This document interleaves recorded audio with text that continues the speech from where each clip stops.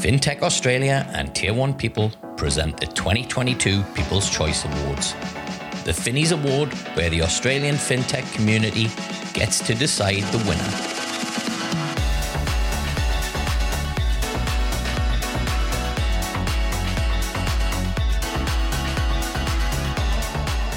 Make sure to join us on the 23rd of June 2022 in Melbourne for the industry's most prestigious awards event.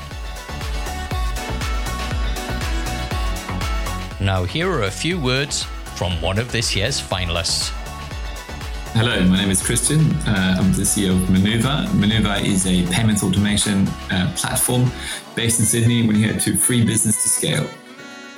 Christian, congrats on making it to the finals for FinTech Organisation of the Year at the People's Choice Award. Thank you, Dexter. It is terribly exciting to be in this category. It's probably my favorite category. Of course, there are lots of favorites, but this is a very big one. First, let's have a chat about Manuva. It said there in the intro a little bit about what you do, but what's the big problem that Manuva solves? Manuva helps tech-enabled platforms solve issues around spending too much time and resources on managing payment flows, particularly at scale. So what we support often other community members in the fintech community with is making payments something they don't need to worry about. They know that they can get payments moving as fast as their own ideas. They know that they can automatically reconcile funds and all of those stuff that should be in the background, but actually with us becomes a matter of the background, so they can focus on the things that they're really there to do. It's probably providing an excellent customer experience in whatever industry or product that they're offering. Fantastic. And who are your customers? Our clients are tech-enabled platforms almost to a T. So these are businesses some of which are very large. One that I often use as an example because it's well known is Wise, formerly TransferWise. So that's a very large international fintech, and we service them here with a fair amount of pride in Australia. But there can also be 3 people in a dream type tech-enabled platforms who are solving the newest thing in terms of buying and selling carbon credits, or who are making it possible for people to access funds faster for auto lending. It can be investment platforms, making it easier for people to invest in a timely manner at a level that suits them personally on the stock exchange, for instance. And in all these instances, we make the payment component, which, whether you like it or not, is going to be a major aspect of your customer experience, something that is just much smoother, much easier. We also, of course, help our clients directly, not just help our clients help their customers by making the tasks that are assigned to their treasury teams or their accounts receivables and payables teams, something that you can move mostly to computers so people can do people stuff instead of counting things in a spreadsheet. So if I've got an investment app and I need to move money from savings account into that account, usually it can take anywhere from 24 hours to 4 days. With your technology, it can happen pretty much instantly. Is that right? That's right, because annoyingly, stock prices don't wait for your money to arrive. It's not like, Elon Musk stops tweeting around Tesla prices while your money is in flight. Yeah, since you said that, the price of Bitcoin has just changed by 10%. Correct. And wouldn't it be amazing if you could get money to or from an exchange, at least keeping a pace with the change in Bitcoin fluctuations? So what we make possible is for our clients, so these tech platforms, say a stock exchange platform or investment platform, to receive funds in real time. So by the time their customer, so the ultimate investor, if you want, is moving the mouse cursor away from the pay button on their, say, NAB banking portal, the money is already with the investment platform. And not only is that a good thing for the platform, but the customer experience is great because that platform can immediately send their customer a message saying, "Thank you, Jenny. We just got you $100. Off we go and invest in the stock that you find interesting." And then the same thing goes the other way around. And there is obviously, we might get to it a bit later, what's really exciting right now is that we're at the forefront of what's currently possible. And that's shifted a fair bit in the last 4 or 5 years that we've been around for, with the launch of real time. But what's going to be an even probably bigger change, if we look at a medium term, is what's coming up next in the next few months with Pay2. That we can get there as well. But that's going to be really exciting. I think there's a real way for Manuva to support our fintech friends by totally revolutionizing the everyday Australian experience of making payments. Now, you were a finalist in this competition last year as well, Christian, and I recall that chat because there were some pretty impressive numbers and growth that you'd seen in that kind of 12 months prior. What kind of growth have you seen in this last 12 months? Thank you, Dexter, for reminding myself and, of course, the listeners of all our successes.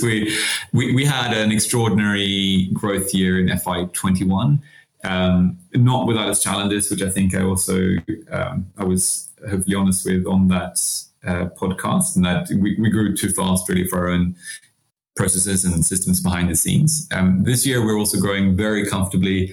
Not quite at the same pace, but we're growing in a way that we can support and sustain every second of every day, as opposed to being surprised when numbers are overwhelming. So we'll be significantly larger at the end of this year compared to where we were last year. To give you some specific numbers, Manuva has moved close to $50 billion through our proprietary payments engine in the last 5 years, and the majority of that in this financial year. Manuva is responsible for issuing roughly 11% of all pay IDs in Australia. We are responsible for roughly 5% of all NPP-enabled bank account numbers in Australia. And we are obviously hoping that we'll have a similarly large impact on the rollout and the experience of Pay2. Awesome. And that 5% market share, who are you in competition with for that? So when we speak specifically on sort of NPP-enabled bank account numbers, the type of player who is likely to be bigger than us and that we're in competition with really are the banks, but banks are not actually our competition. So our competition is primarily the old bad ways. So there are a very small number of companies that are doing what we do in Australia, and the ones that are front of mind are phenomenal executors of their strategies, and I have great respect for them. I guess a good thing for both them and for us is that while we might be the closest competitors, and so there are definitely similarities which allow our clients and their clients to compare us and make good choices, which is not a bad thing. Our biggest competitors, as I said, are people having teams of 15 people reconciling incoming payments, running 2 or 3 different systems that don't speak to each other, and hoping for the best that human error is not going to feature too often. Bad ways where you might have 99% of all your transactions working out fine because people remember to put in their lodgement references, but you spend 99% of your time on the 1% where people have not written their lodgement reference correctly, and you're therefore waiting for reconciliation until God knows when. So we're working in a market which is quite distinct from what I think most people consider to be the sort of normal payments market. Most people would associate payments with very large brand names such as PayPal, Square, Adyen. You can probably think of a few others, Stripe, of course. And those are companies that are tremendously good at what they're doing. That's why they're all, $1 trillion companies. But they're all good at roughly the same thing, just moving funds from someone's card to someone else's bank account. And that is a market that's obviously has a lot of promise and potential, but it is one which is really well served and serviced. The market that we're in is the B2B space, where cards play a role, but a much, much smaller role. And where, as I said, we're not just dealing with an underserviced market. It is, almost entirely an unserviced market. So there's plenty of space for us and others to grow and offer better services. Fantastic. Now, had some changes at the business as well over the last 12 months, I believe, and some exciting changes. Can you talk us through that? Yes, there are a few things that are going on, obviously, on an ongoing basis.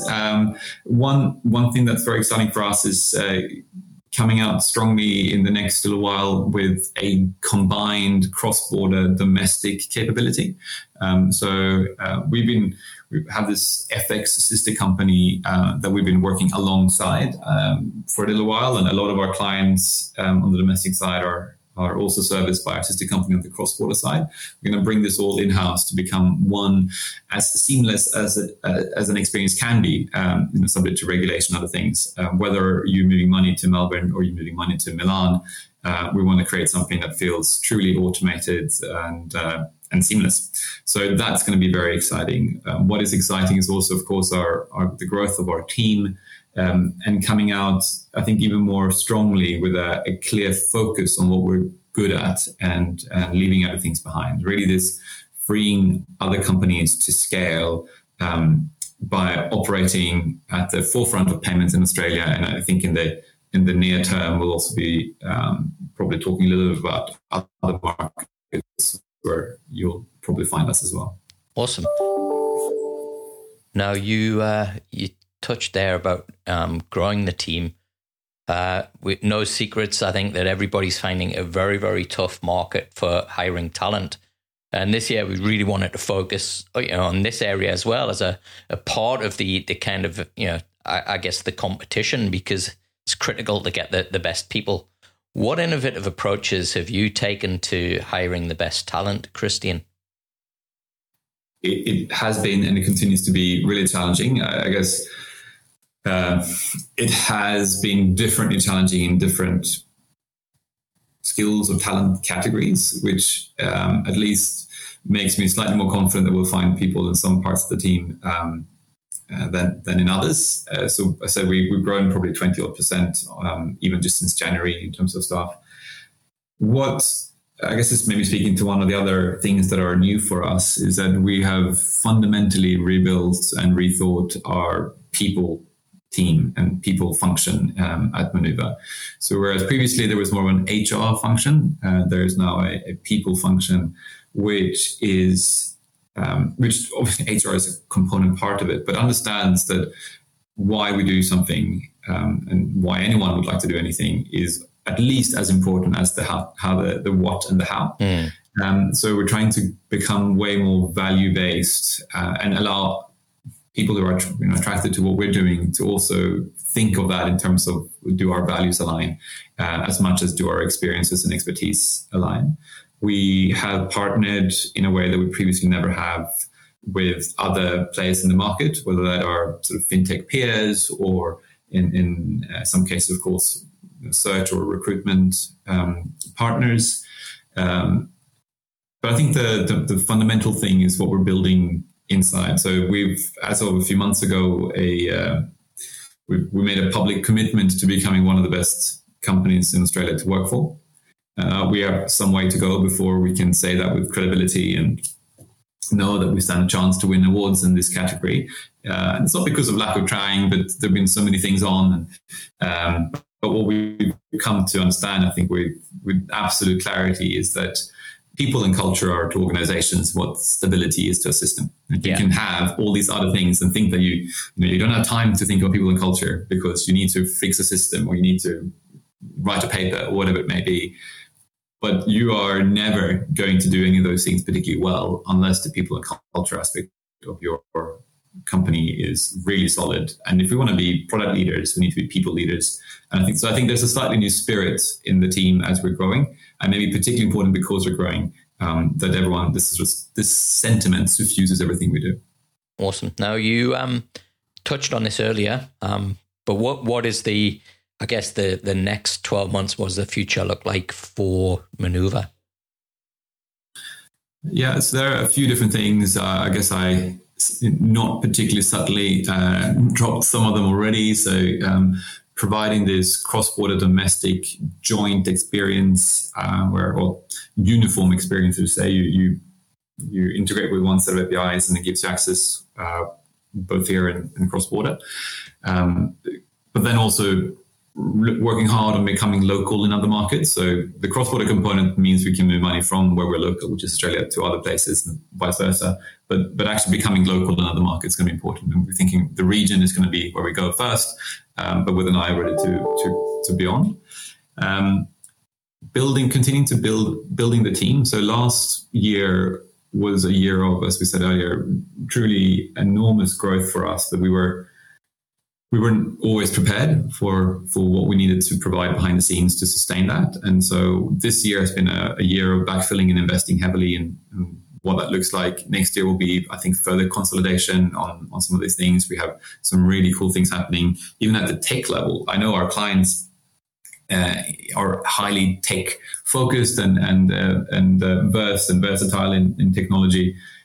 So it matters to us and them, not just that our features are good, but our technology underlying those features are good. And I think we'll be able to probably announce a few cool things over the next few months on that. But overall, I think probably the most exciting things for us as we look at the next 12 months is going to be the clients that we'll be working with, the partners that we'll be working with.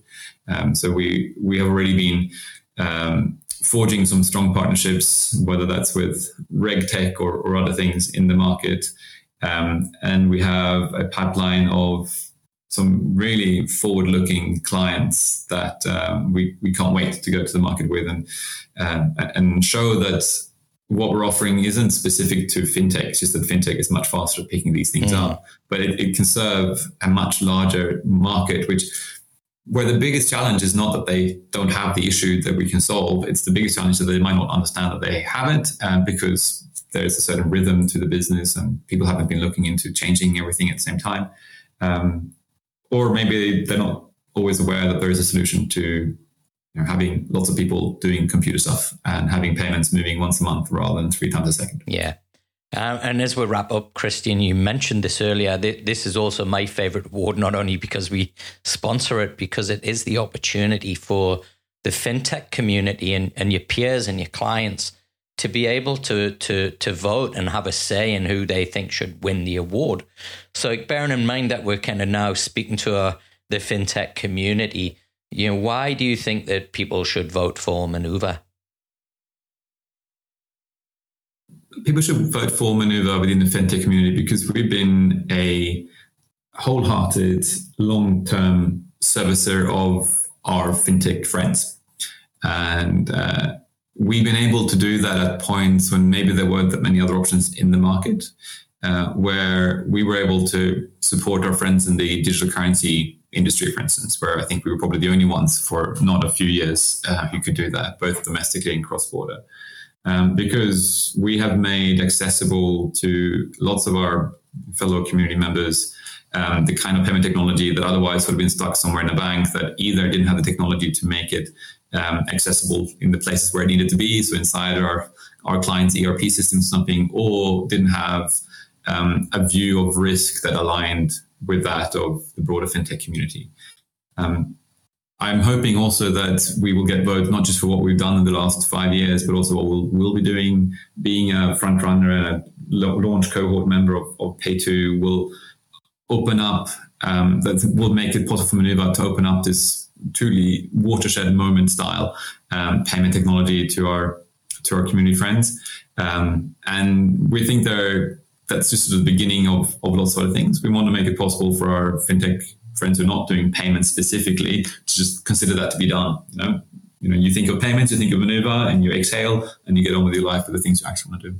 Brilliant. And of course, the legendary Manuva parties.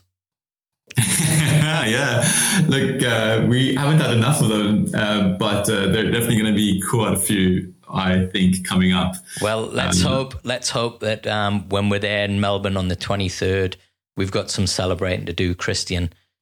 Congrats. We will, regardless of what happens with this vote, there'll be some celebrating to do. Yeah. So thanks for having me on and for talking to me about all the things that we're working on. Awesome. Congrats on making the finals and good luck to you and the whole Manuva team on in all the categories in this year.